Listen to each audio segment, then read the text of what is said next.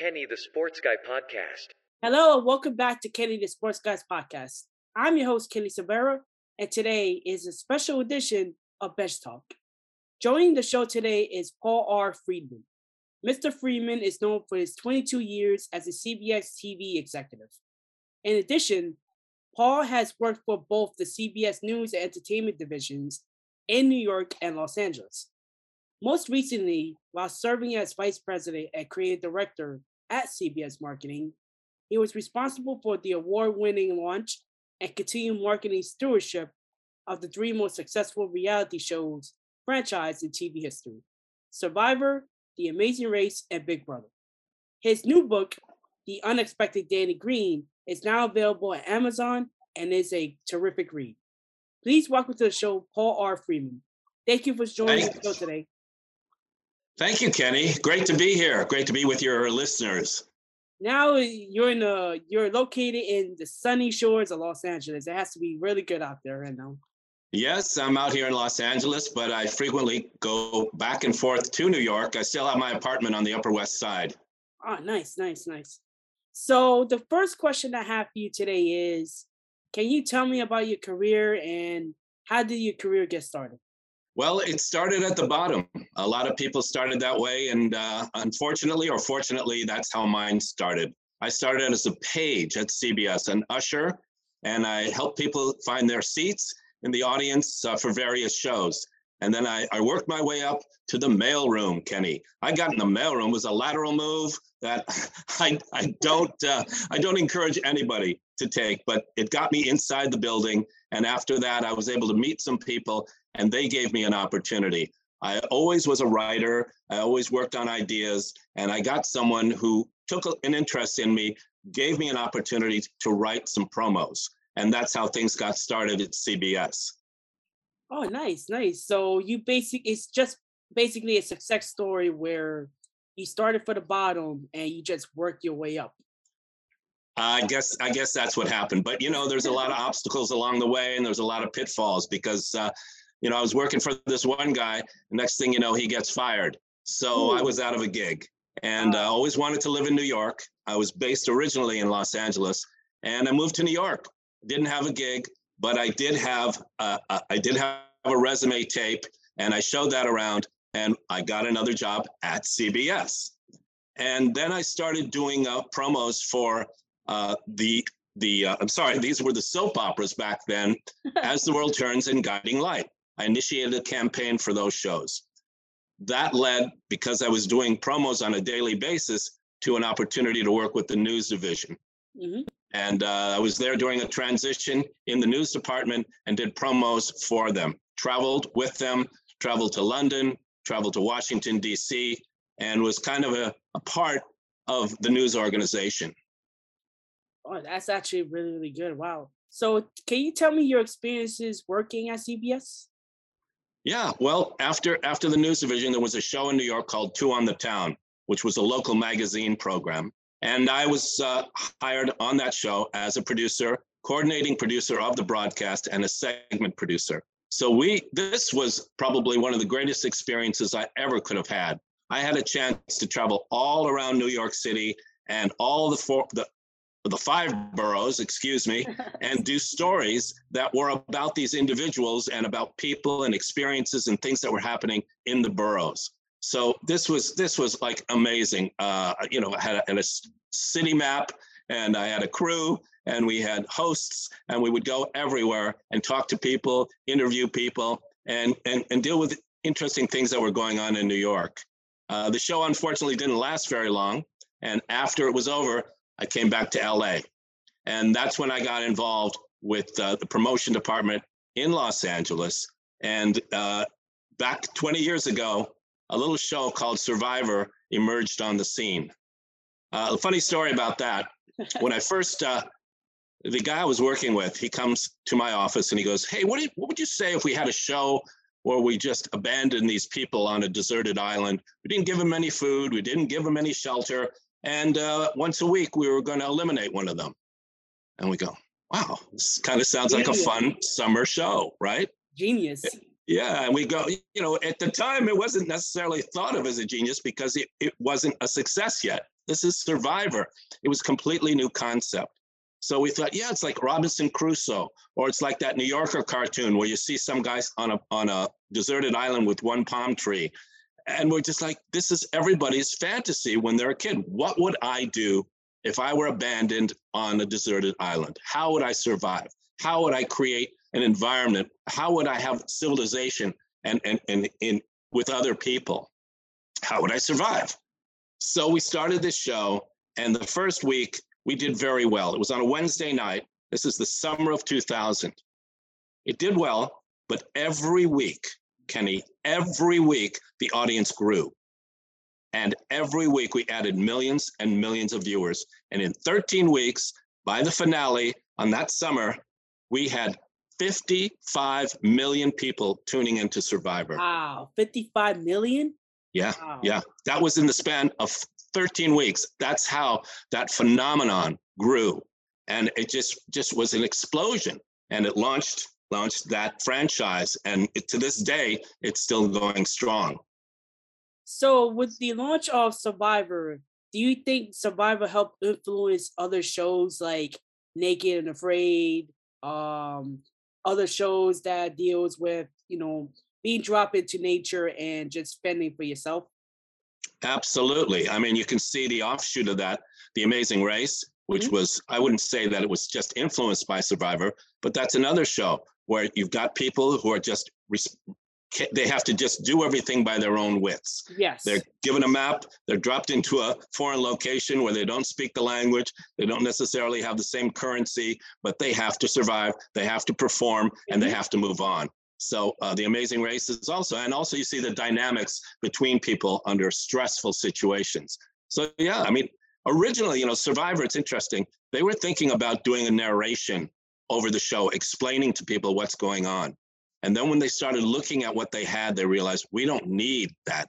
We just want the people themselves on the island or the people themselves on The Amazing Race to talk about what's going on, because that's the most interesting thing.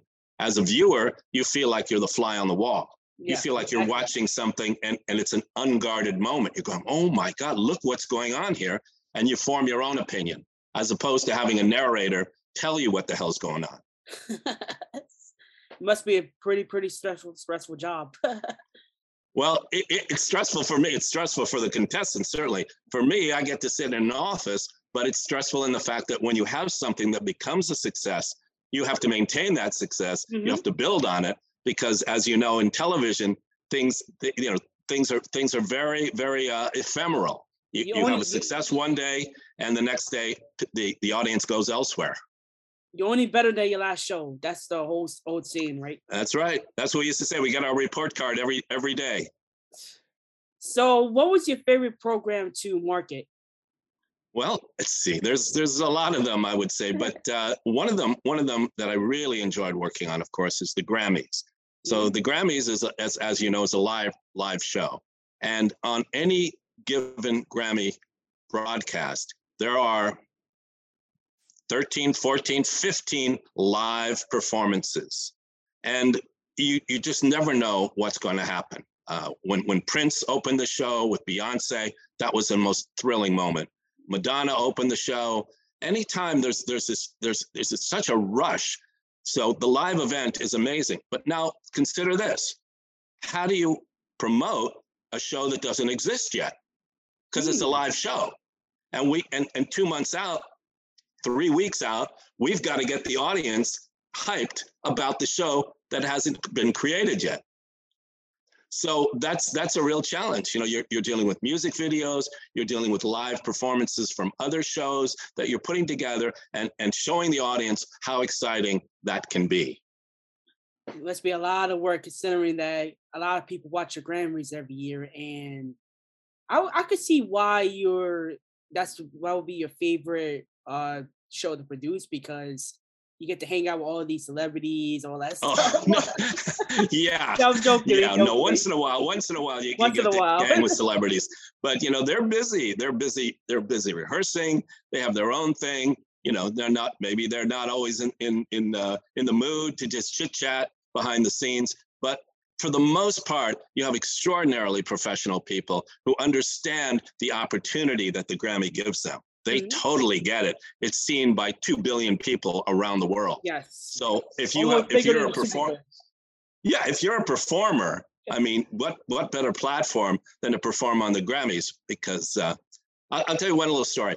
When Ricky Martin first appeared on the Grammys, people think he did La Vida Loca. No, he did Cup of Life, or Cup of Gold, I think it was called. And he came on that show.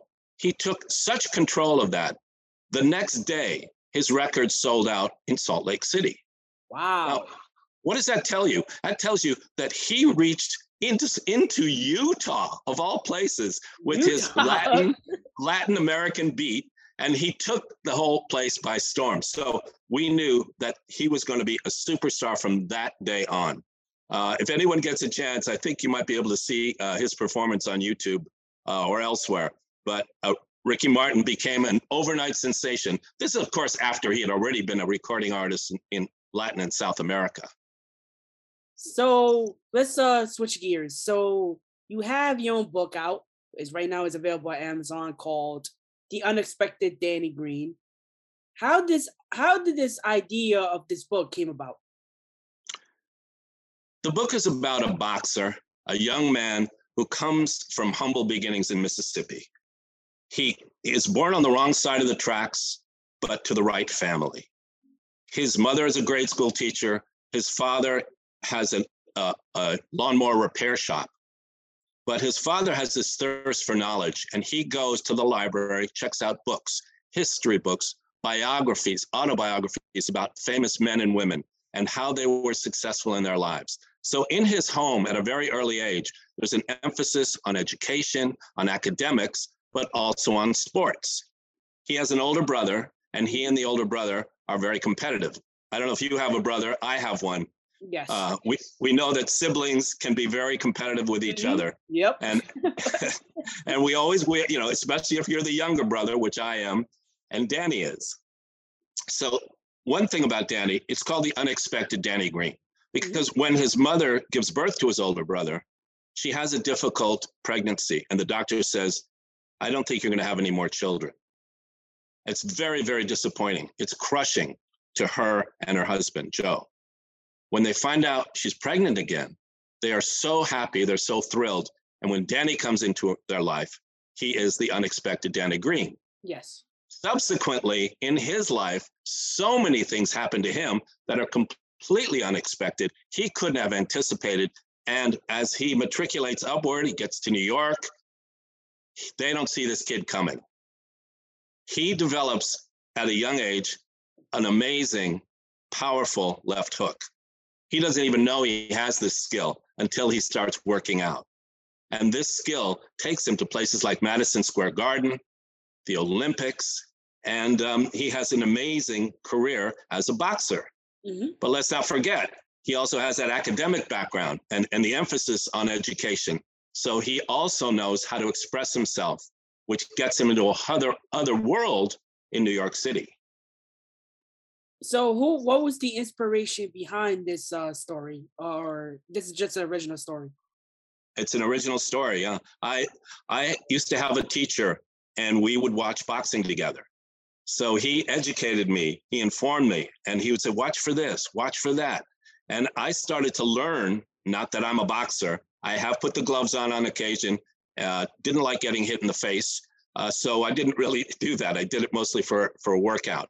But we used to watch boxing, and I learned to understand and to sort of decipher what was going on, how momentum would shift, how somebody might have what they call in horse racing cheap speed. He would win the early rounds, but he couldn't be successful in the late rounds, things like that. So I started being somewhat of a student of boxing, which just always fascinated me. I mean, the mano a mano, two people in the ring, and they go at it. And skill plays an incredible part, as you know, and talent plays part, but heart, persistence, and guts play an extremely important part. So Danny is a conglomeration of a lot of sort of people that I've thought, I've watched, and he just kind of started talking to me.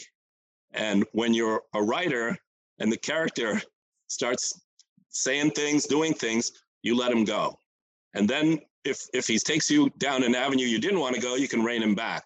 But I never stop to let the experience that this character I've created wants to have.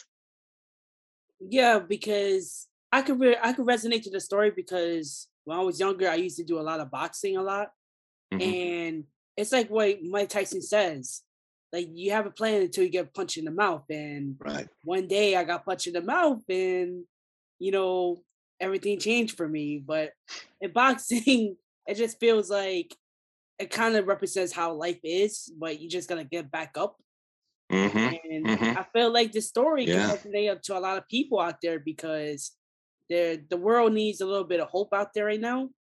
And I feel like with your story is gonna provide a lot of hope to people that are in need.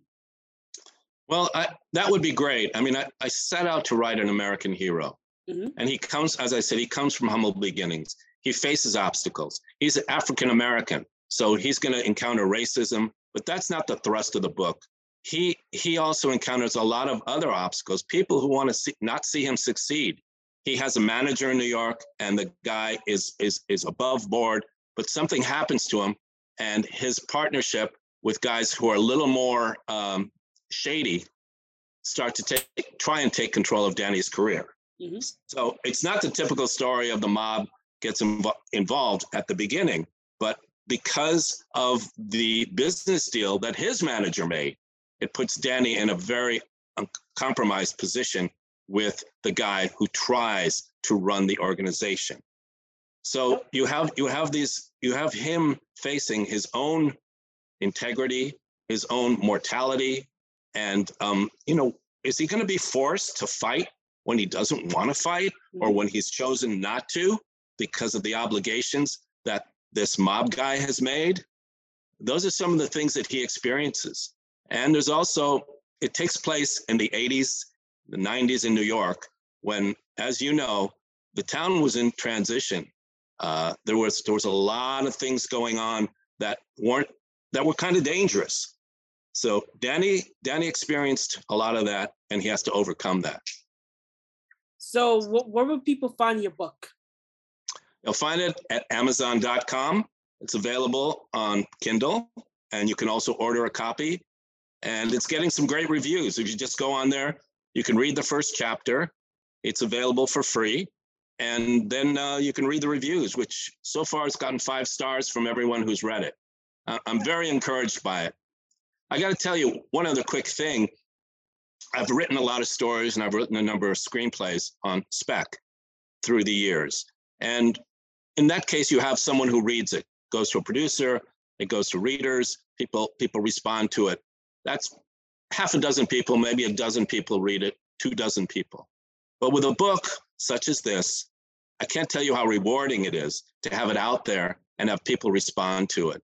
I'm getting lots of very nice comments from people who were affected by his story, by his romance, and by the kind of person that he is. So I hope that people who do come away from this, they realize that we all have amazing potential within us. Mm-hmm. And like Danny, it's something that he has learned through opportunity and through other people and through persistence that he's able to exploit, develop, and succeed with.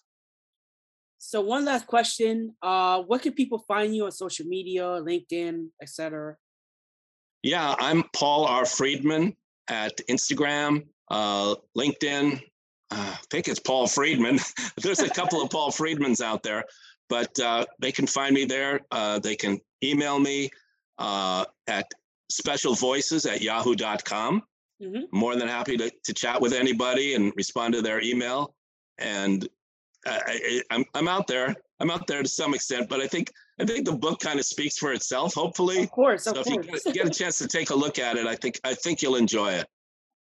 All right, then. So that's all the questions I have for you today. I want to thank you for being on the show. And again, The Unexpected Danny Green is now available on Amazon.com and Kindle and other bookstores across the world. Yeah. Hey, thank you, Kenny, for having me. Great questions. I really appreciate it. Thank you. Thank you so much. So you can find this episode on KenTheSportsGuy.com and Kenny the Sports Guy YouTube channel, Spotify, Amazon Music, Google Podcasts, and Apple Podcasts. In addition, head on over to my social media pages on Twitter at Kenny_sports, Instagram at KennySportsGuy1, and TikTok at Kenny Sports Podcast. Until the next episode, see ya, and I hope you stay safe and healthy.